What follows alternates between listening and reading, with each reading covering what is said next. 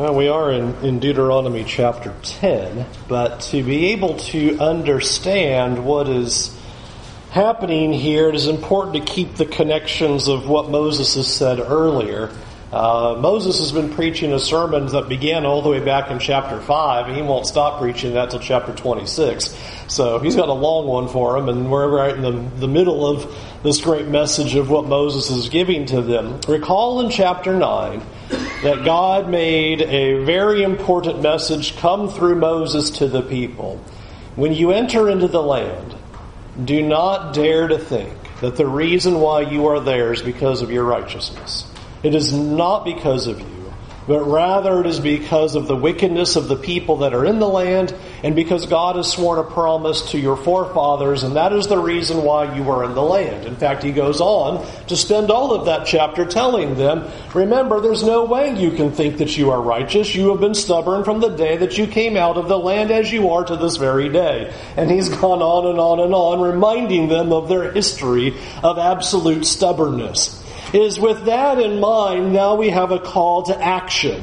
After reminding them of their history and telling them that this is what you need to not do when you come into the land. Notice how Deuteronomy 10 verse 12 then says, "And now Israel, what does the Lord require of you?" So this is the big deal now. After laying all that out, now what does God want? You're to have humble hearts and not think it's about your righteousness. And so now what are you supposed to do with that information? What does God then require of you when you do go into the land? So listen to what Moses says in verse 12. "And now Israel, what does the Lord your God require of you but to fear the Lord your God? To walk in all of His ways, to love Him, to serve the Lord your God with all your heart and with all your soul, and to keep the commandments and statutes of the Lord, which I am commanding you today for your good." Notice his point is very simple. Here is what God asks of you. Complete allegiance to Him. Because He has rescued you, and it's not on the basis of your righteousness. It's not in any way that you have deserved it. Rather, you are a rebellious and stubborn people. And so when you come into the land, God's message is very simple. That you would fear the Lord, to walk in His ways, to love Him, serve Him with all of your being, and keep His commandments. Because these are the things that God has done for you. I would like for you to notice in describing this picture when he says, I'm going to bring you into the land, and here's what I ask of you is to fear me and love me, to keep my commands which I'm commanding you. And notice at the end of verse 13 where he says there, this is for your good. That is something that has been highlighted quite a few times, and Moses now retraces that idea again. It is so important to recognize that loving the Lord your God and fearing Him and giving Him our complete devotion and full allegiance to Him has a very important purpose. It is for our good. Now, often we don't think about God's laws that way. But I think it is interesting that every law that God has ever given is for our good. In fact, I used that illustration a few lessons ago. There's not a single rule that a good parent ever gives to their children that is not for their good. That is always the basis behind rules. That's for your good. Now, we may rebel against it and say we don't like it, but that's on our end. God is giving us these things, and they are for our good. Which ultimately, then, I would like for us to consider, then, if that what God has done for us is given us these rules for our good, that these commands are for our good, and these purposes are for our good, then the consequence of that should be obvious, is that it never then pays to sin. Sin is not for our good. That should be an inherent definition in our mind. Sinning is not for our good. And so often what we do is we visualize sin as, well, this is what's good. I want to do that. And God's saying, no, if you go into the land and you disobey, you need to understand something that's inherent about that. Sure, you're disobeying God's laws, but notice that's not been the basis that God has spoken about His laws. He's not saying, I just want to see if you can do these random laws, and if you'll do some random laws, I'll prove something to me. He says, I'm giving you these rules because they're for your good. And if you break my rules, you're only hurting yourself. These things are for your good. And I think we should put sin in our mind in that way, is that every disobedience that we commit is absolutely damaging to us. You can see how that connects well with the things we've talked about this morning and talking about what it means to boast in the cross of Christ. Is that we would recognize that obedience is for our good, the laws are for our good, and let me then allow what I hope would be a paradigm shift in the way we think about God. In this sense, then, it is not a sacrifice to follow God. Because ultimately, doing what God says is for your good. Now, I understand there's the idea of sacrifice. We're not going to do our will. I get that. I've preached on that upside down. But I want us to look at it from another angle and consider actually our vision of God's commandments should not be, well, I'm having to make a sacrifice to do these things. God's saying it's not a sacrifice, it's for your good. It's absolutely what you need for life. In fact, not doing what He says is not for your good. It's bad for you. You're harming yourself, or as I explored this morning, you're destroying yourself. You're destroying relationships, you're destroying others, you're destroying yourself. This is what Moses is proclaiming to the people. When you go into the land, don't look at it as if you're so awesome and so great and so righteous. Rather, fear God, keep His commandments and love Him, because that's how it's going to go well with you. Because all of His commands are good, and He gives you every single command for the purpose of doing good by you. And we need to see our God in that light. And so often we look at God as somebody who's trying to keep us from good, keep us from comfort, and keep us from joy. When in fact, ultimately, what God is doing is giving us the very best path we can take. In fact, I would like to present to you the idea that those who are obedient to the Lord are the only ones who truly have the best of both worlds. Those who are obedient to God are really the only ones who have the best of both worlds. Because the rules that have been given to you are for your good in this life, and obviously then allow you to enter into the promised land. Only those who are willing to love the Lord their God and give complete allegiance to Him truly have the best of both worlds. Notice this is now a picture of what God wants to underscore in trying to help them have a love for God that is truly generated not out of obligation but out of their heart. Listen to verse 14. Behold, to the Lord your God belong heaven and the heaven of heavens, the earth and all that is in it. Just stop and think about that for a minute. Now Moses says, I want you to think about something. What does God need? What does He not possess? He says, behold, here is the Lord. And what He has and what He owns and what He possesses, what belongs to Him, is the heavens, the sky, the earth, the creation, heaven of heavens. All that there is belongs to Him. What does He need? Listen to verse 15. Yet the Lord set His affection in love on your fathers and chose their offspring after them, you above all peoples, as you are to this day. Did God need you? No. He owns it all. Notice what Moses is doing. He possesses everything. He's got heaven and earth and everything that is in it. And in spite of that, He put His heart on you. He chose you, is what Moses argues. That's supposed to be your perspective of God as you begin to make your way to the promised land. Is obviously God had no need of us, but God wants you. He set His heart on you. His affections are towards you. It's hard for me not to want to just make that the whole sermon. Because that's a mind-blowing idea. The all-creator God, who is all-sufficient, who makes all things, needs nothing, said, you know what? My desire is for you all. Which, by the way, what did he just say about these people in chapter 9?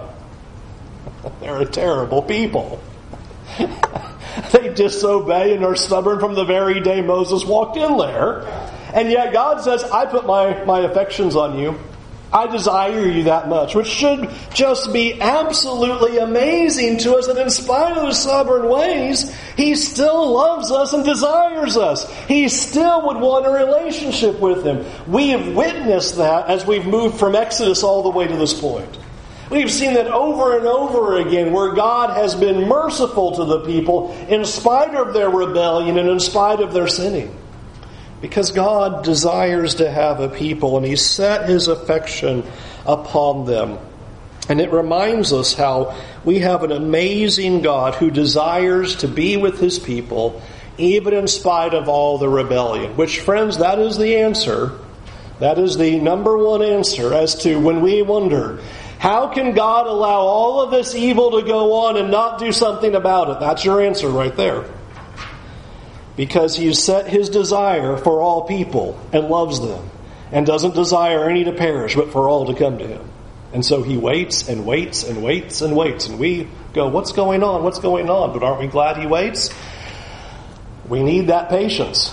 And that's what He's describing here, is this love that God has, which means that should be about total devotion. When we see God act on our behalf in that way, that God in heaven, who needs nothing, says, I desire these people so much, I've set my affection upon them, and then sends Moses to deliver them in mighty miracles and doing these signs. And how much more today for us who live under the new covenant, who have seen the cross of Jesus and what God was willing to sacrifice and forfeit, all because He has a desire for His people and He doesn't need anything. How can we not have a complete devotion to Him? And how can we not be stunned by the amazing love that God has on display? That's what Moses stands up and says to them. You all are a stubborn people, but man, God loves you. God loves you and wants you to obey Him and fear Him, to serve Him and love Him with all of your heart. Which leads to verse 16. Here's the big call. What does the Lord require of you? What does God want? Verse 16. Circumcise, therefore, the foreskin of your heart, and no longer be stubborn. For the Lord your God is God of gods and Lord of lords, the great, the mighty, and the awesome God, who is not partial and takes no bribe. He executes justice for the fatherless and the widow. He loves the sojourner, giving him food and clothing.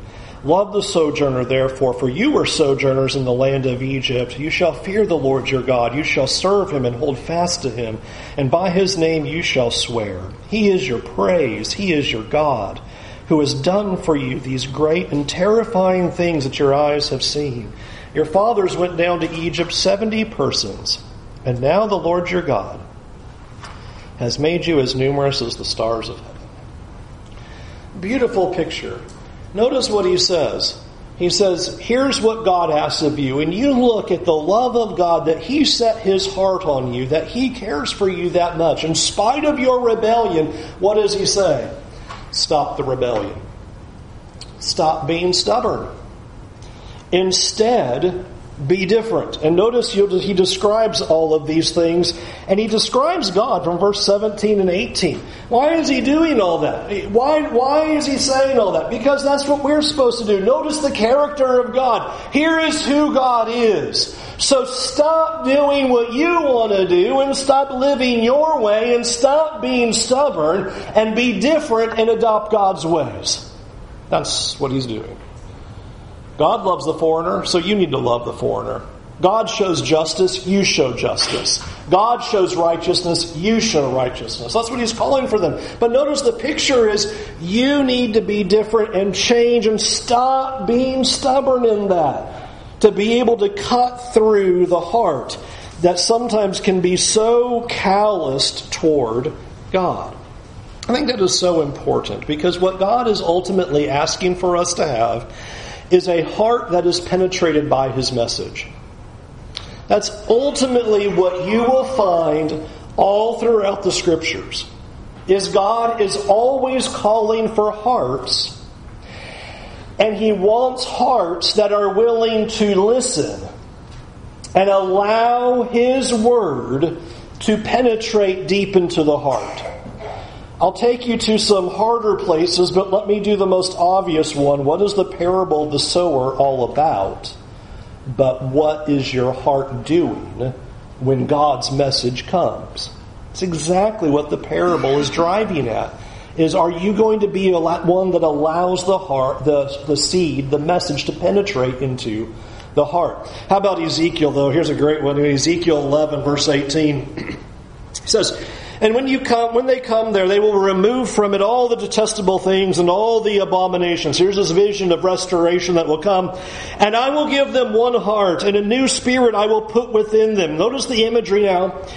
"I will remove the heart of stone from their flesh, and give them a heart of flesh." Why?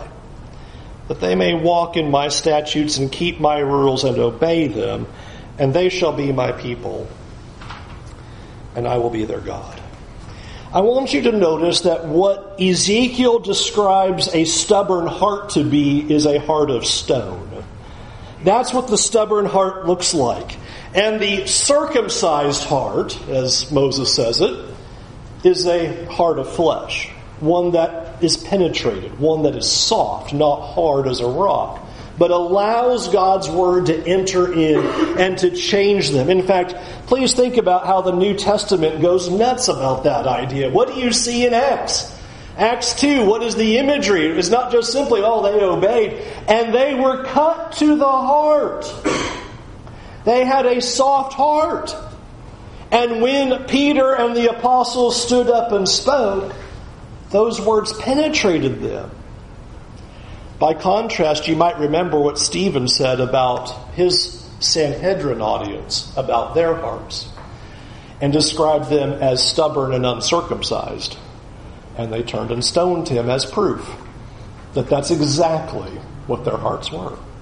See, the picture that God is giving here is everybody's got a heart of stone. And ultimately what that is you do what you want to do. You're living how you want to live, and you want to do what you think is best. It's a heart of stone. And he says, here's what I want you to do. I want you to cut the heart. I want you to take the cover off. I want you to get rid of that heart of stone and instead have a repentant heart, which ultimately, I submit to you, one of the key qualities of a heart that is not stubborn is a repentant heart. That's what Acts is showing. You see true hearts because they're cut by the message and respond. That's what a real heart for God does. A real heart for God desires to be corrected and will allow it to happen. Now, that's not our human nature, is it? Our human nature is, I'm right, and who are you to tell me what to do? That's knee-jerk reaction one, right? That's just default, I think. And here's Moses saying, you can't be like that. When you see what God has done, that's not the heart God wants. God wants a heart that allows itself to be corrected. That is not a heart that says, I'm right no matter what, but is willing to accept instruction, correction, rebuke, whatever it takes from God's Word to be able to change us to what we need to be. Unfortunately, what we have the tendency to do is we want to say we are right. We will surround ourselves with people who tell us that we're right, and so then we live our lives. I'm right. It's a stubborn heart. And it's such an important warning that Moses gives. Don't go into the land and lose a heart that's willing to listen to what God says and listen to what others are saying to you regarding God's things. Unfortunately, how we often operate is what you see in Israel's history. How did Israel do in their history in regards to listening to God's messengers when they were sent to them and told them, you're not doing well, you need to change? Well, as Stephen said, please name one prophet you didn't persecute. We have the tendency to not want to listen to the message. And the key part of a heart that God wants is a heart that's willing to be soft enough to let the message come in and be changed. Notice there's another picture of this heart in verse 21. I love this declaration in verse 21. He is your praise. He is your God.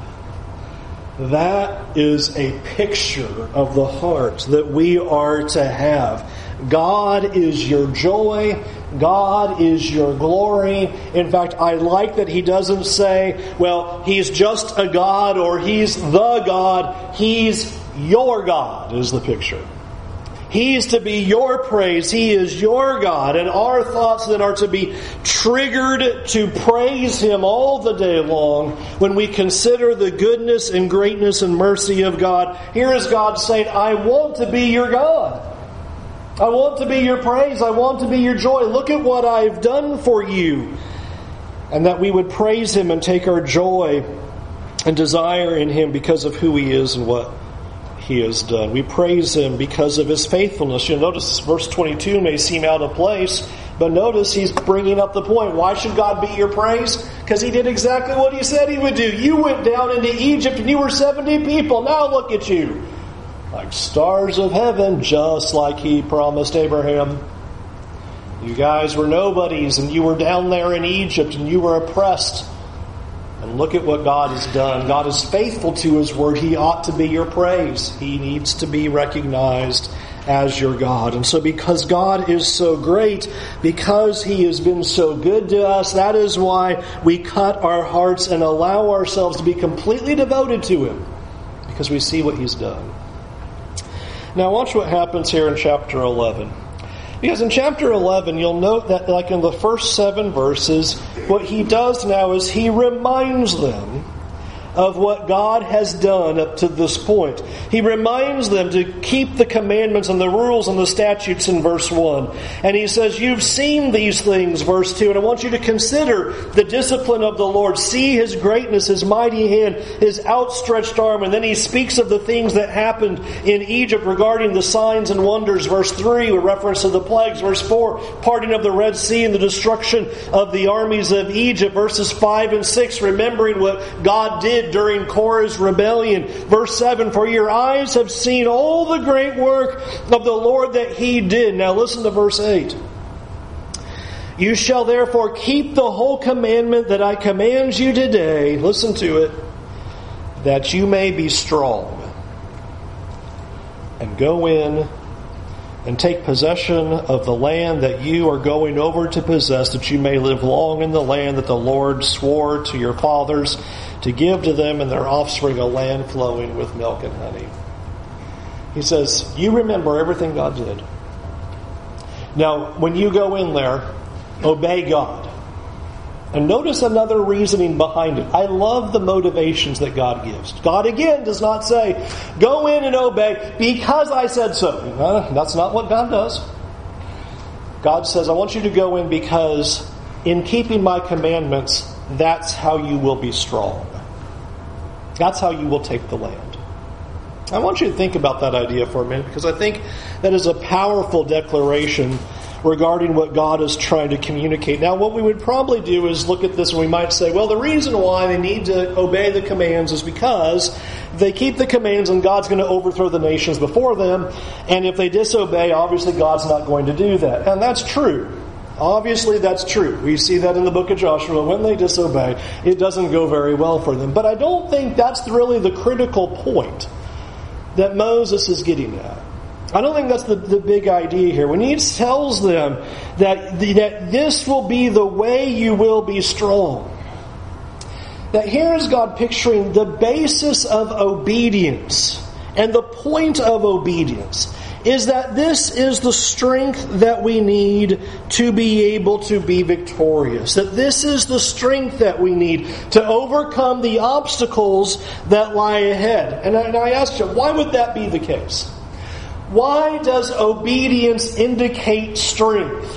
Why is obedience exactly what God wants? Because we know that God is not interested in you just doing stuff for the sake of doing it. There's a reason always underneath it. And to speak of strength, the reason underneath it is obedience shows that you trust God to take care of the situation. What is Israel doing in all of their failures? You know, when you come into the days of Joshua and Judges and even the days of the prophets. The failure is this. We don't believe that God is going to do this. We need to do it ourselves. That's the teeter-totter of Joshua.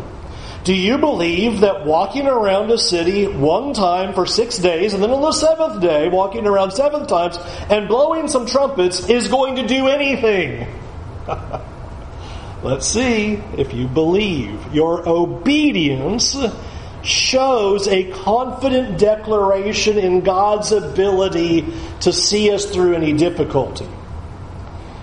But when you get to the days later in Joshua and into Judges, what happens? There's not a dependence upon God, but we have to do it ourselves, and they fail at every turn because they don't believe that God will see them through. Notice obedience is the strength. Obedience is faith, a trusting in God, not in ourselves. I had a very interesting discussion this morning on the porch about that, going back and forth about faith is always about obedience. Without obedience, you're not showing a trust in the Lord. There is no trust. You can say you believe all day long, but if you're not doing what God says, you don't believe in Him. You don't believe in what He says. You don't believe that He will carry out His purposes or accomplish His will in your life. You are taking matters into your own hands. And there's no strong strength with that at all. But here Moses says, you know what will be your strength? Do what God says. Because you're showing your faith in God. You're showing that you believe. And that's what verses 13 through 15 lay out. Where he goes on to say, God's going to take care of you if you obey. Not because this is I'm going to obey, now God take care of me kind of thing. But you are depending upon God. This is the faith. I'm trusting in you, Lord. And God says, I will respond to that. And you see that verse 13, if you will indeed obey my commandments that I command you today to love the Lord your God and serve Him with all of your heart, with all your soul, He will give the rain for your land in its season, the early rain and the latter rain, so that you may gather in your grains, your wine, and your oil. And He will give you grass in your fields and your livestock, and you shall eat and be full. Notice, you will be satisfied. I will make sure you have everything you need if you will have faith in me. He says, I've got it. You trust me. I'll take care of you. Watch verse 16. And the way God words it. Take care lest your heart be deceived, and you turn aside and serve other gods and worship them. Notice the idea is, you're going to be deceived into not trusting in God, and you're going to trust in something else. You're going to trust in yourself. You're going to trust in your idols. You're going to trust in things that you make. That's what they're going to do. And you're going to think that's going to take care of you.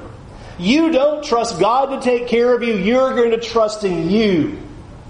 And notice what he says is going to happen in verse 17.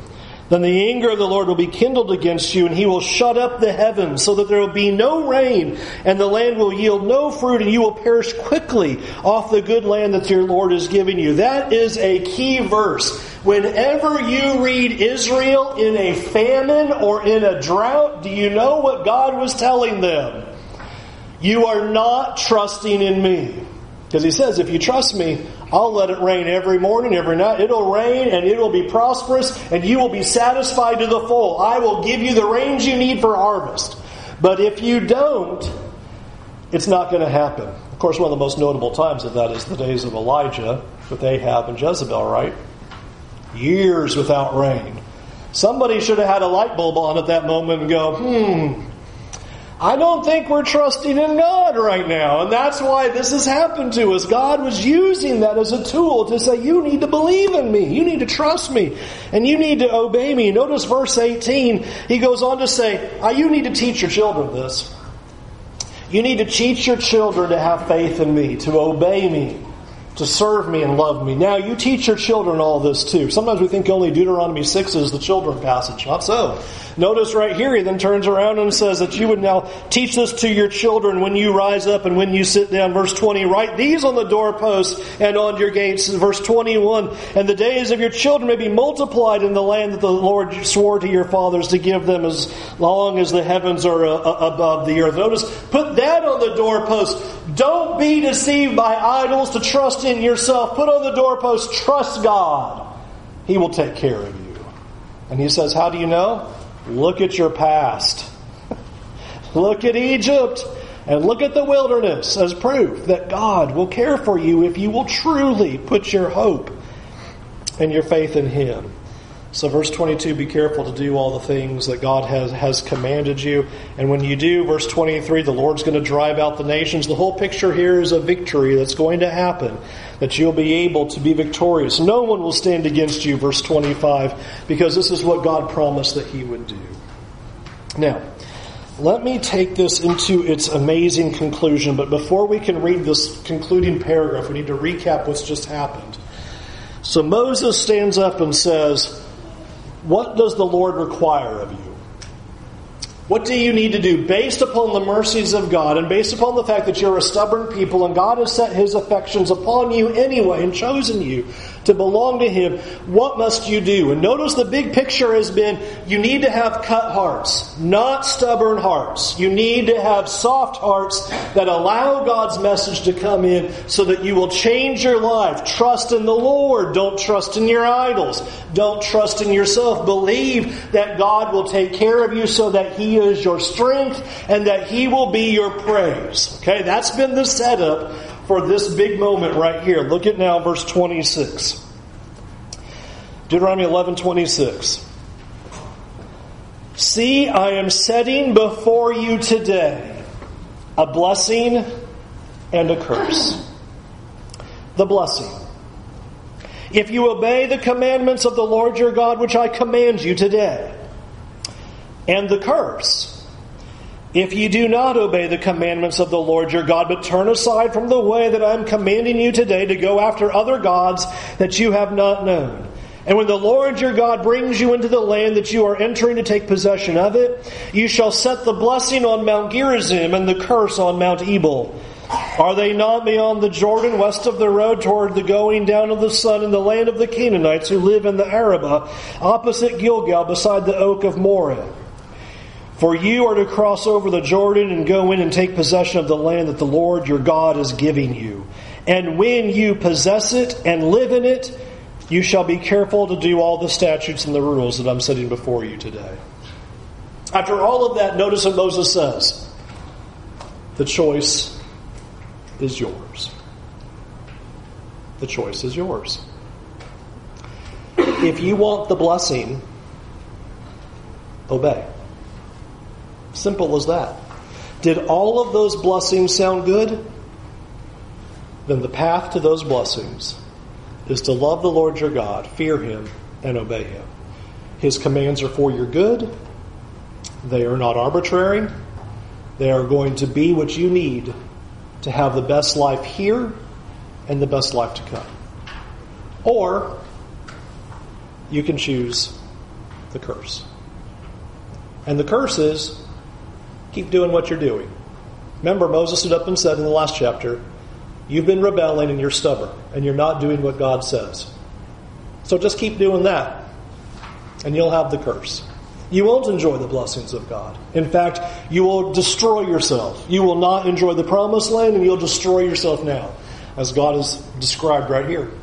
You will reap the benefit of blessings if you will obey. You will reap the consequences of curses if you choose to go your own way. And please consider what that would have looked like when he says, and when you go into the land, you're going to have these two mountains right there. And when you see those mountains, those will remind you of the choice that stands before you. I wish we had two mountains to look at here in Florida. That'd help. Like the two landfills, right? It's so interesting to me how God gives us these visuals. You're going to look at those mountains and you're going to remember you have a choice. You choose today what you're going to do. You choose your outcome. Do you want blessings? Choose God. His commands are for your good. But understand, idolatry, sinful living, living for self, doing what we want, there's a certain destiny proven by God. You will receive the curse, and it will not go well with you. And we have hundreds and hundreds of years of history of Israel to prove that truth. When Israel disobeyed, they received the curse, and it didn't go well for them, and they were tossed out of the land.